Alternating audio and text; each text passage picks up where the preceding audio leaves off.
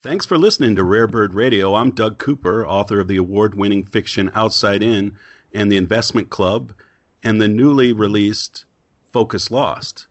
This podcast is sponsored by Rare Bird Books, based in Los Angeles, a publisher of 50-plus books per year, distributed worldwide by PGW. Today I have the pleasure of being in conversation with Stephen J. Schwartz, author of Boulevard and Beat, and now Hollywood versus the Author. Welcome, Stephen. Hey, Doug. Thank you so much, man. That was an awesome intro, by the way. I don't think we've ever had an intro like that to any of these podcasts. So you're doing Rare Bird a wonderful service, that's for sure.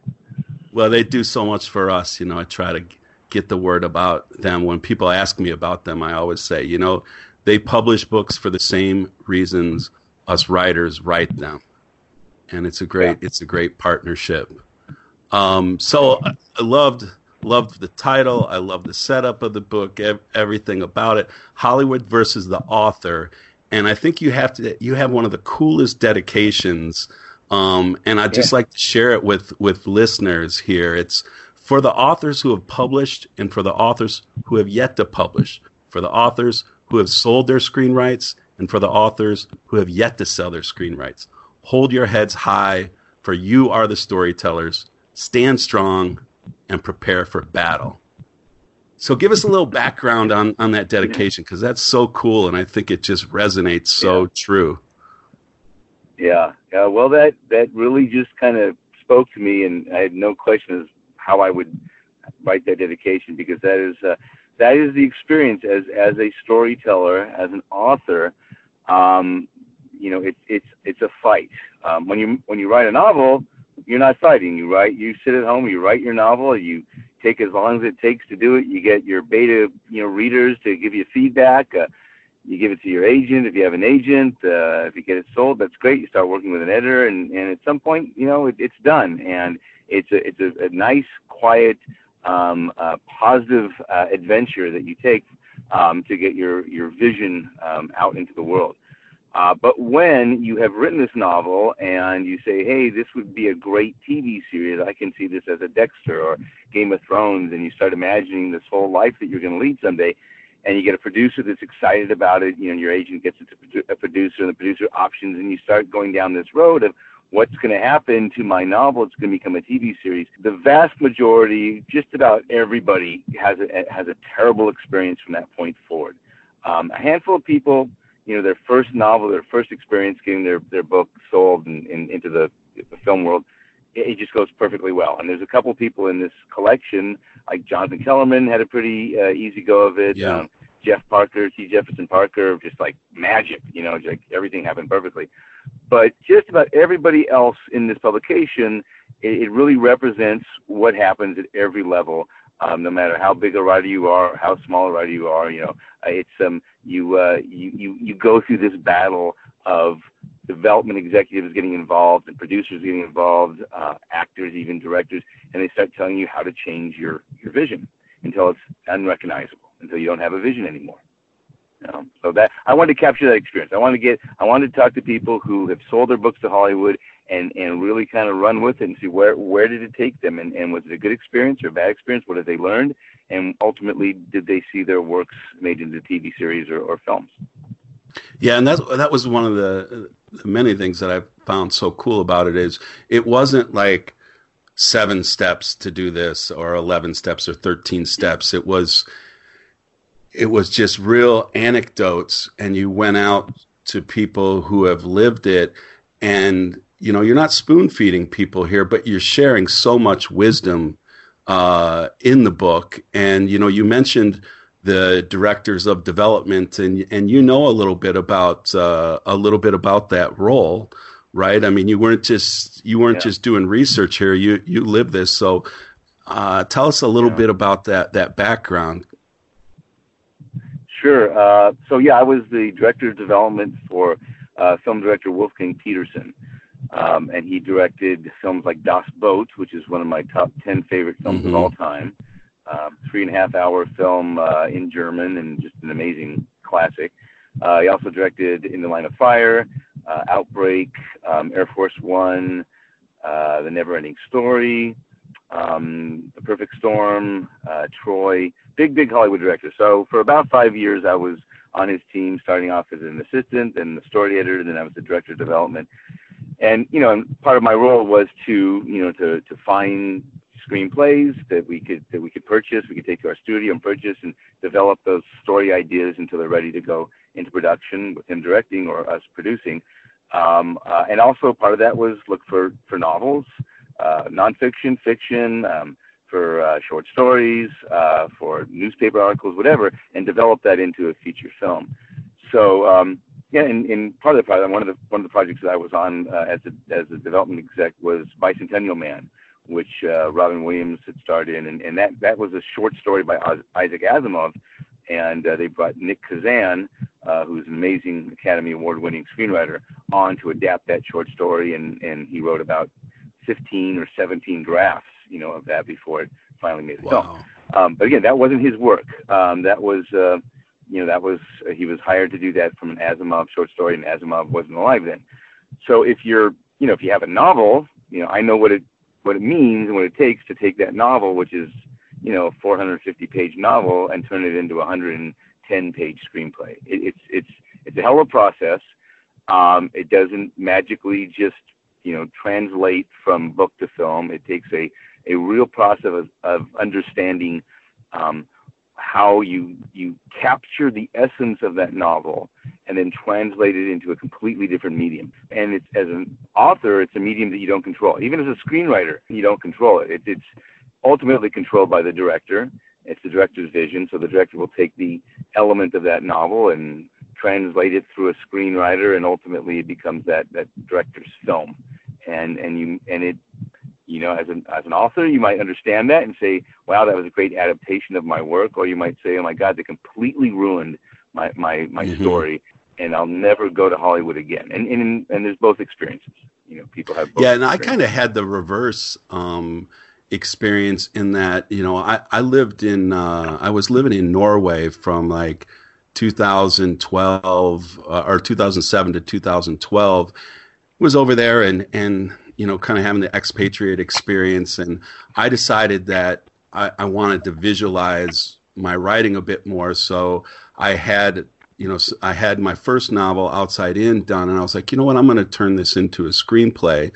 So I took the novel, wrote it as a screenplay, and then I had the idea for my current novel, Focus Lost, and I wrote it first as a screenplay because I wanted, like I said, to make it more visual, and it's kind of a loosely based on the Garden of Eden story, Paradise Lost, and I thought, having this idea of a camera and a director could kind of double as like the eye of God and have a good symbolism. So I wrote it first as a screenplay, and I had the 120 pages that you say, and then when it was done, and then when I went to write it as a novel, I had the reverse, that I was like, oh, wait a minute. Yeah, I got the main arcs in here, but there's not enough for a novel. So I went the other way and build out more of that content.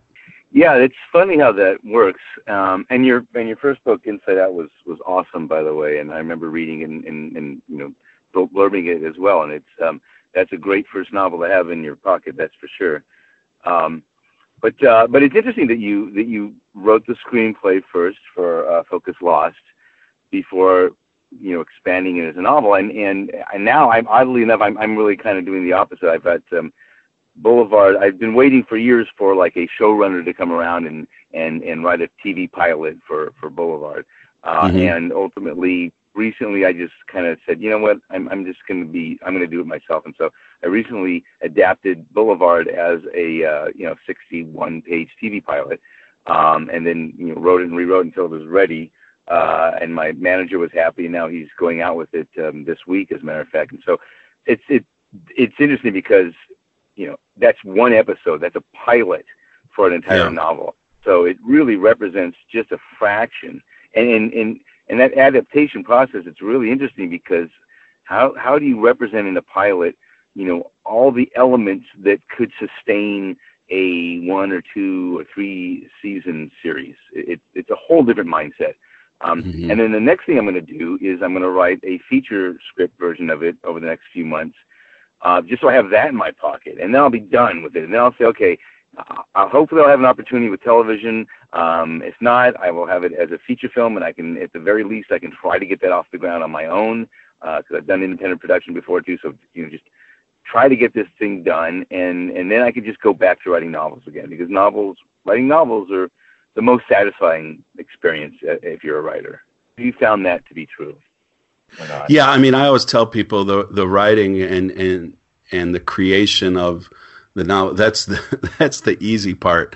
The hardest is, the selling and, the marketing and doing all those things, because I think the development, and I always try to think of myself as more of a content creator, and that's one of the things that I really enjoyed about Hollywood versus the author was, the focus on being a storyteller, and these are just different mediums that we have to tell the stories, and a good story can be told in different ways, and it can change, and like you said, and when we were talking that, some of the stories are positive, some are negative. And I think, when you were talking about, writing yours as a pilot with the 61 pages, and I don't know if it was Jonathan Kellerman or one of the writers in the book talked about even how you have to learn to write for the commercial breaks. And that struck me as odd, because I had never thought about that. But is that really, now too, I guess, would you write it differently if you're expecting it to be, streamed uninterrupted, or if it was a network show? So now it's kind of turned around. I mean, in the past, when you wrote for television, you'd really have to be cognizant of the 5-act breaks or the 7-act breaks, and you'd be writing for those commercials.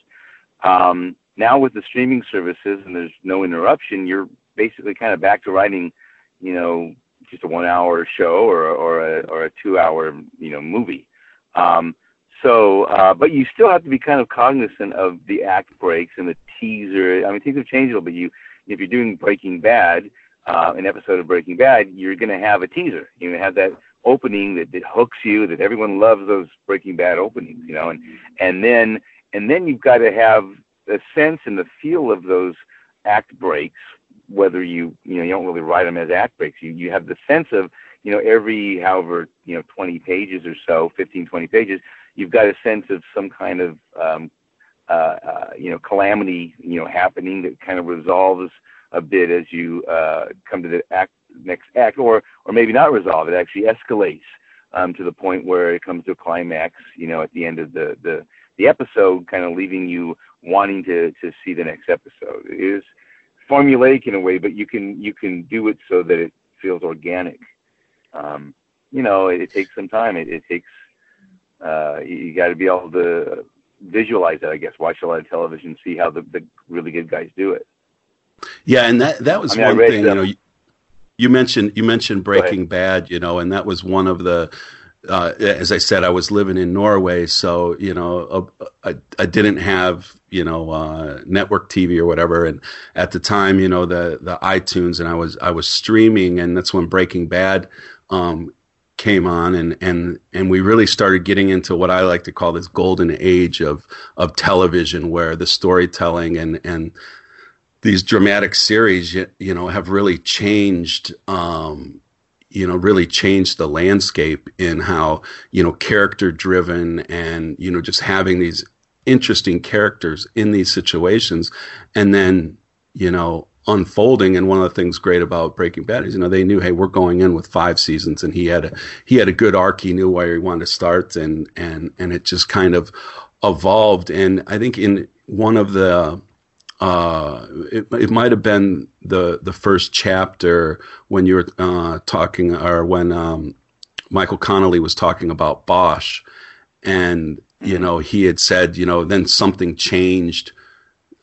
Television changed. It started getting really good, and he was talking about his experience of getting Bosch made. Which, by the way, I think it's a nice tie-in. The new 5th season releases, I think, tomorrow on Amazon, and he's talking about how this scene was, there was no dialogue, and it was the one partner character, he's taking a for sale sign off the yard, and then he tells the story behind it and the journey that he had been on to get Bosch made into a series, that he had sold the rights early on back in the 90s, and he got that, and he got the money, and he was great, but he didn't realize, what was in the fine print and the attachment, that came with that.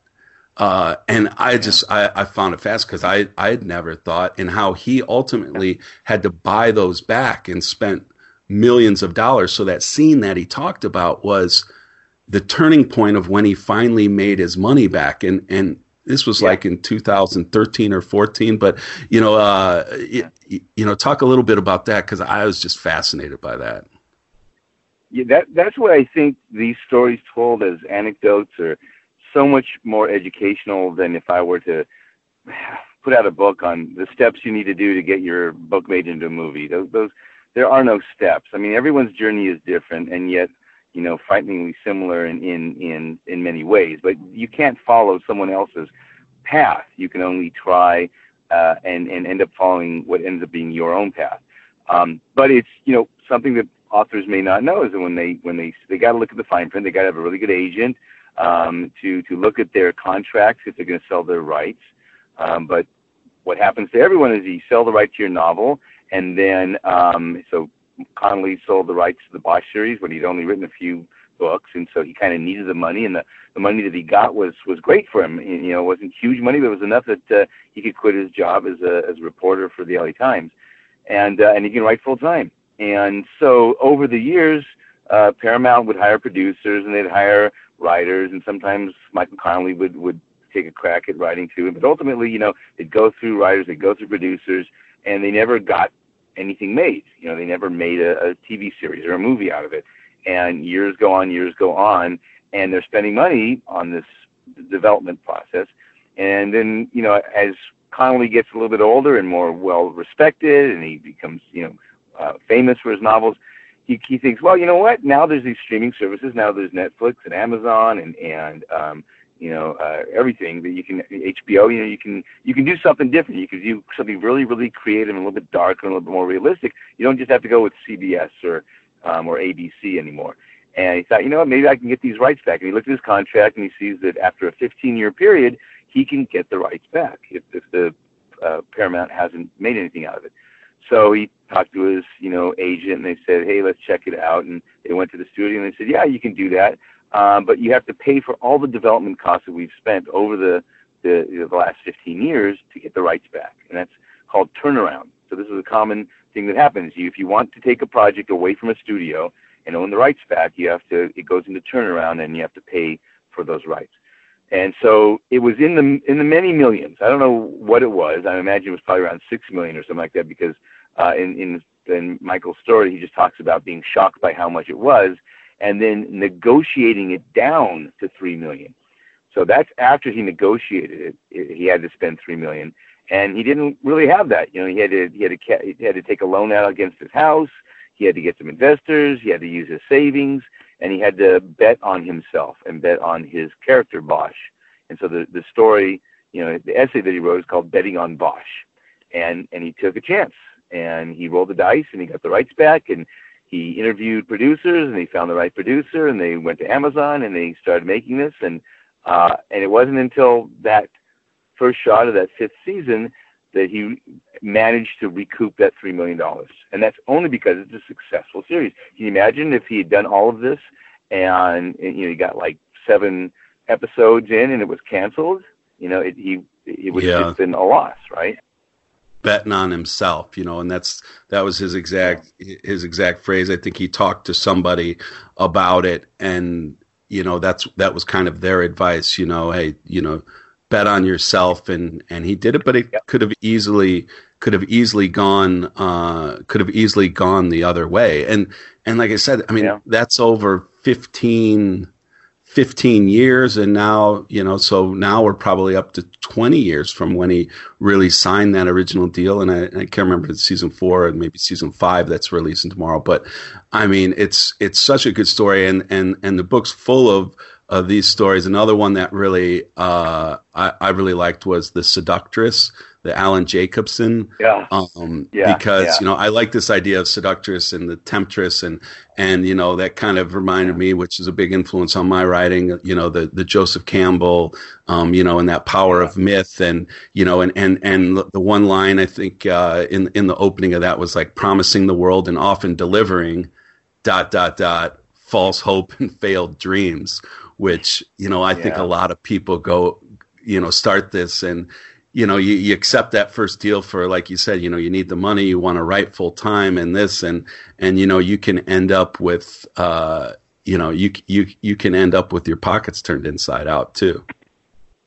And that I tell you, I love the Alan Jacobson piece as well. I was going to start with his because I thought it was so valuable.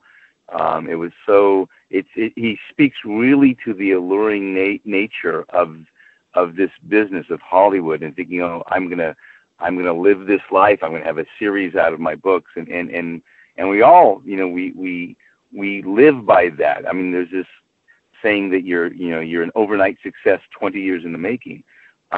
It can be 30 years in the making. It's just and so. But then I was fortunate enough to get Michael to put an essay in, and then I thought, wow, I got to start with Michael Connelly. But Alan's is fantastic. Lee Goldberg gives you a whole different perspective because he's both a TV writer and an author. We've got guys Max Allan Collins, who wrote tie-in books, Andrew Kaplan, who wrote the Homeland series novels, and he's a big novelist in his own right, thriller author. I mean, they're just every single one of these essays, these authors have really gone through it.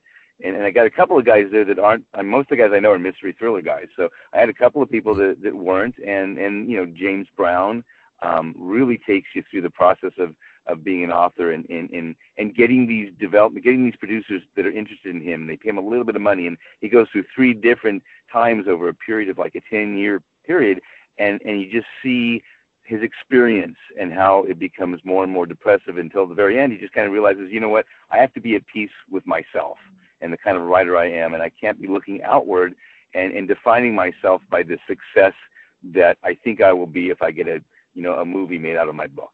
I have to be content and happy as what I do as an author, and if the film stuff happens, it happens, but it's hard to chase that. Stuff.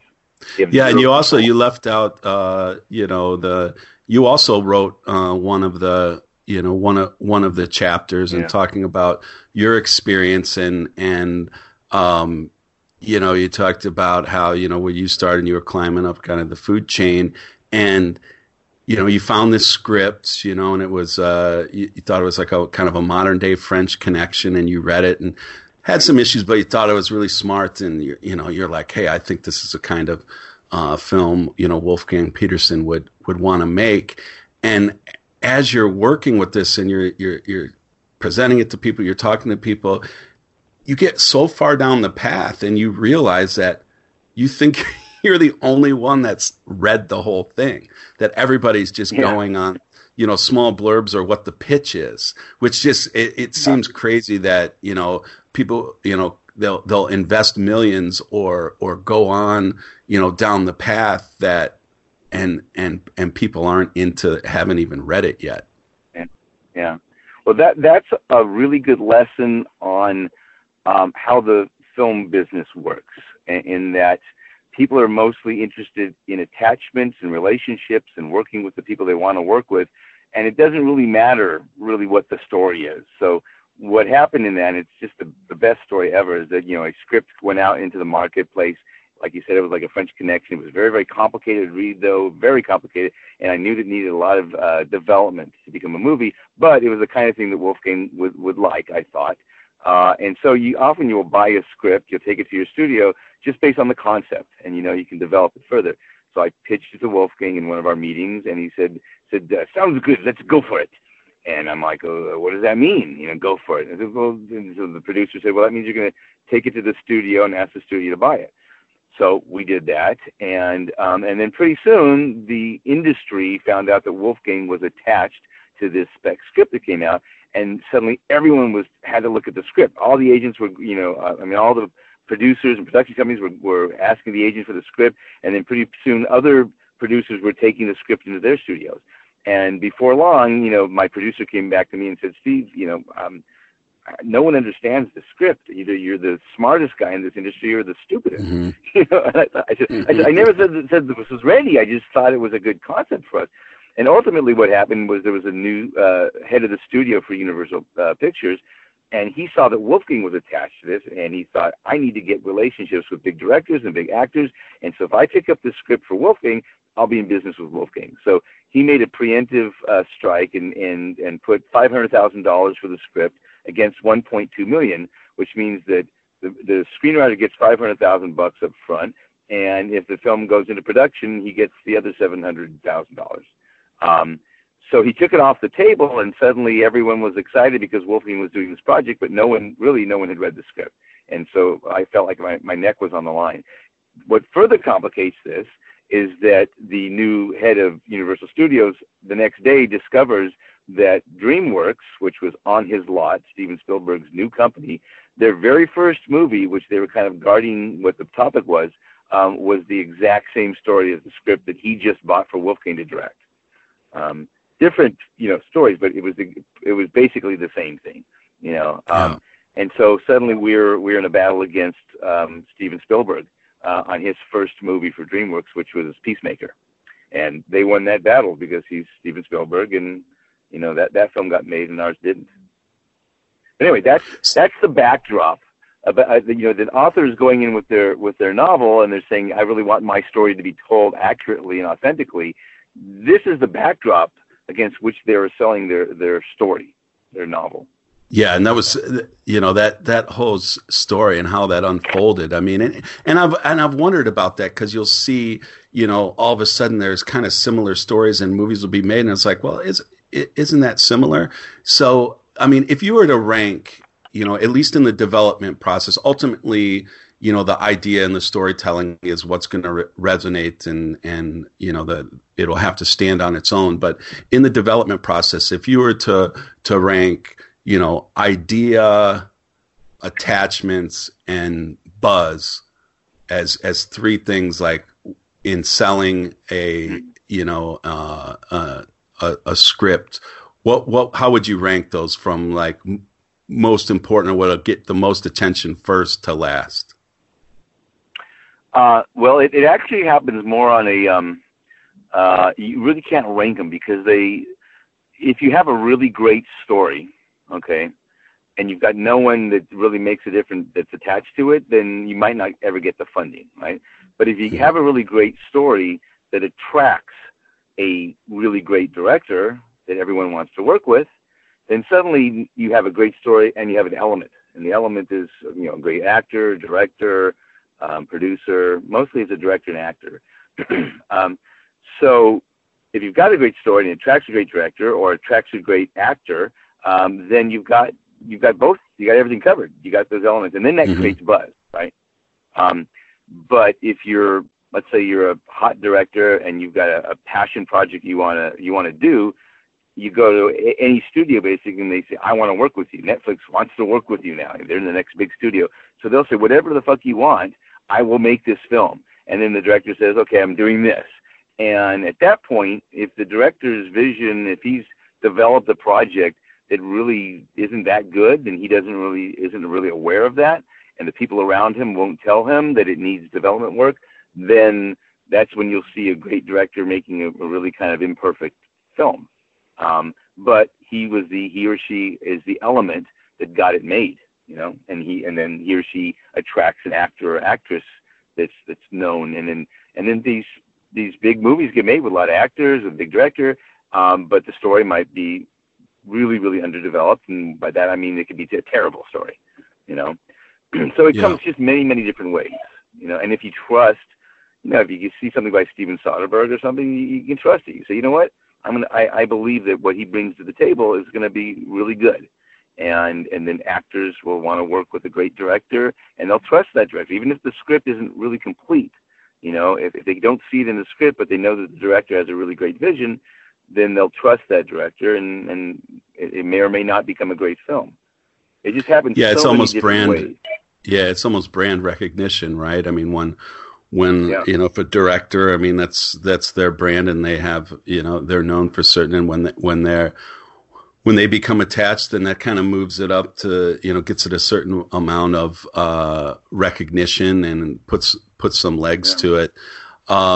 Yeah. So, you know, like I said, I think my first, you know, we're talking about my first book, Outside In, and Focus Laws. I definitely wrote them with the idea, oh, okay, this could be a movie. My second one, The Investment Club, you know, it was more about these 5 characters, and I was like, oh, this would be more of a, you know, that's when I was really into the drama series. Like I said, I was just binge watching all the different, I mean, I've watched every, you know, drama series. I love, like I said, what writers are able to do now. You know, like I tell people, you have 120 minutes of screen time, or, you know, if you have a 10 or 12 episode season, and then you have 3 to 5 season, the hours and hours and so much more time you have to be able to tell stories, you know. So with you were talking about Boulevard before, did you say you see that more as a movie, or you wrote it as a pilot, right?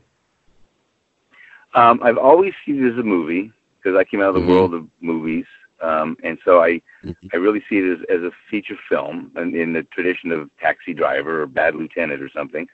But everyone, you know, after some time that it had been optioned, the option came back to me, and we're trying to get out. My manager, and then I had an agent at CAA, at TVA. Everyone was telling me, this has got to be TV, got to be TV. TV's where it's at, not movies. And so I said, okay, I get it. And we were trying to kind of attract a showrunner. And so ultimately, when I did write it, I wrote it as a TV pilot, and, you know, that was pretty recent. But my heart really is in feature films. And so, you know, I'll write that as a feature in case I want to go that direction. You know, I mean, when you write for a TV series, you're writing beyond the novel. I mean, you're developing characters and situations and scenes that never existed in your novel. And so it's a different experience. And not many TV series can really sustain this interest, you know, at least my interest. I mean, you know, Breaking Bad and The Wire, not many beyond that. Yeah. You know, into multiple seasons. I don't know how you. Yeah, feel you know. So how is Go ahead. How is have either any of your books have you gone through this process? Have you sold options? Have you talked to producers about them? I haven't. I've had some, you know, some interest, but, you know, I've never been able to get the attachment part. You know, I've had people interested in the concept, the story, you know, some producers, but they've never been able to take it to that next step, you know, of you know, getting an actor, you know, or a director or somebody attached that, again, you know, I think that would lift it up. But again, you know, I think one of the things that I took away from reading your book is, you know, just that what a journey it is. You know, I think my first book will be, you know, 6 years old, you know, this summer, you know, and, you know, reading it, and it's like, you know, this can be a you know, 10, 15, 20 year process. And it's just about, you know, grinding forward. And I think, like you mentioned, you know, being true to yourself, you know, and just recognizing, hey, this can happen. At some point, you're going to have to release it. And where it goes from there is really going to be out of your control. And, you know, us authors, we've been known a time or two to be control freaks, which is a bit hard for us. You know, they're our babies, and, you know, we don't want to see them become something they're not, but that's what you have to do, right? You got to be willing to just let it go and let it evolve and see what, because you're going to have very little control. I think, like you talked, it's really even a script or a screenplay is really, you know, just a guideline for for kind of the director's vision, that you can go off. That's definitely not how things are going to go.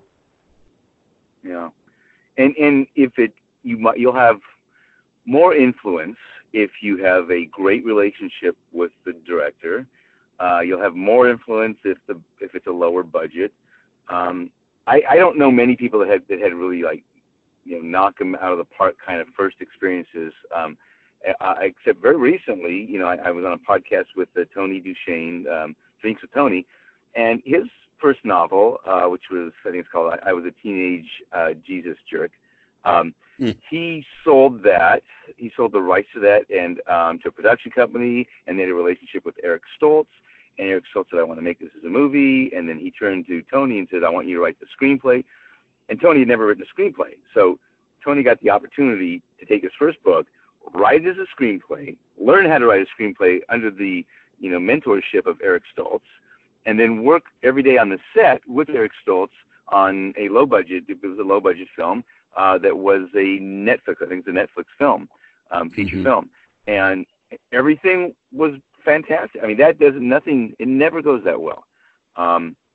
Unless you're a huge author and you're like Megan Abbott or Gillian Flynn, who can command the opportunity to write the screenplay because your books are doing so well.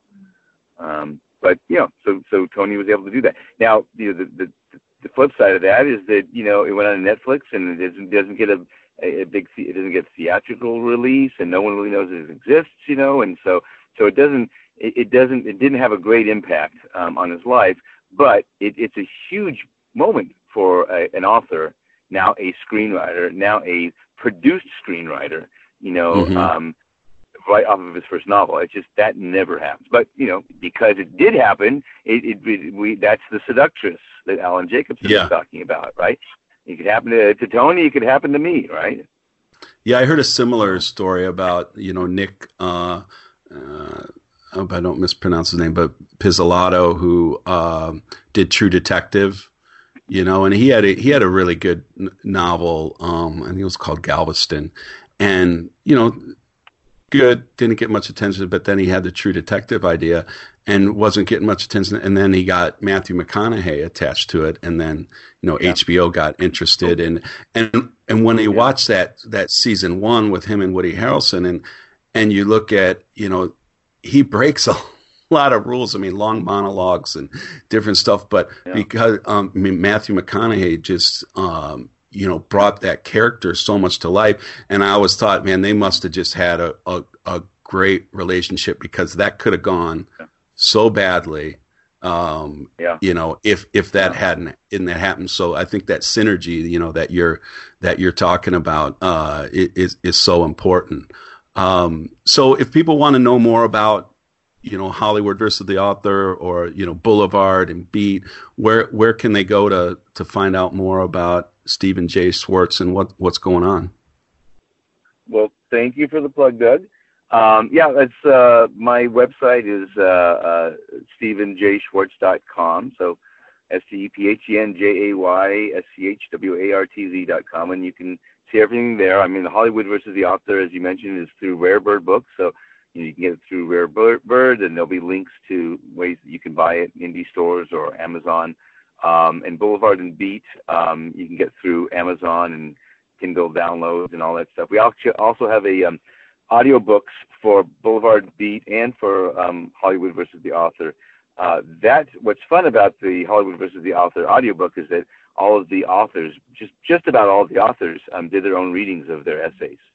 So you've got Lawrence Block, cool. Reading his work. Yeah, I forgot to mention Lawrence Block is in there. Tess Gerritsen reading her work, and very, very powerful.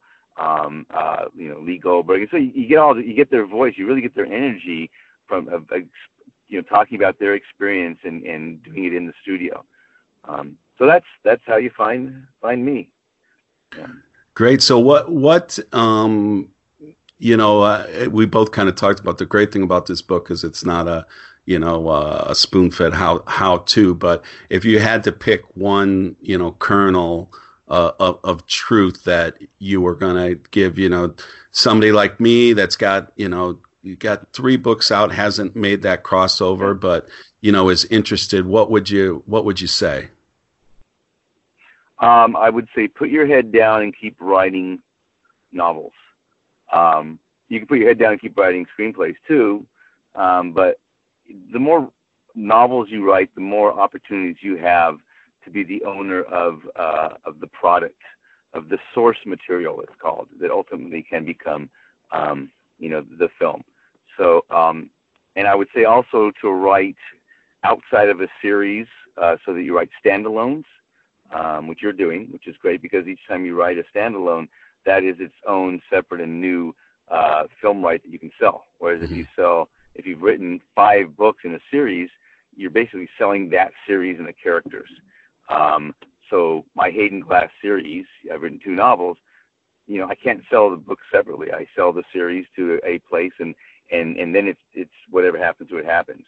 So the more standalone books you write, the more opportunities you have, for your agent to go out and try to find a producer and get a film deal going.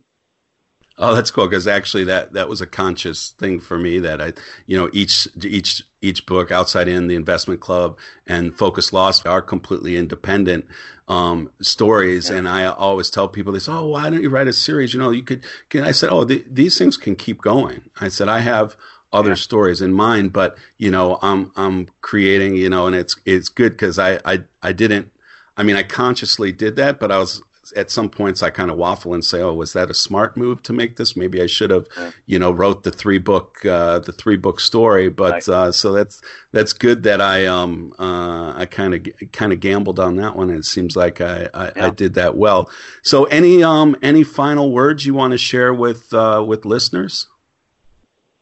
I would say pick up Hollywood versus the Author. It's I promote it really because it speaks truth. When I became an author and met thousands of other authors, everyone wanted to have a TV and film deal, and nobody really knew what that meant. So I wanted to bring this, authors together so that they could share their experiences, so the authors going into this will really know what to expect. If I hadn't pulled these guys together, I would be searching for interviews for people to try to get the same kind of wisdom somehow.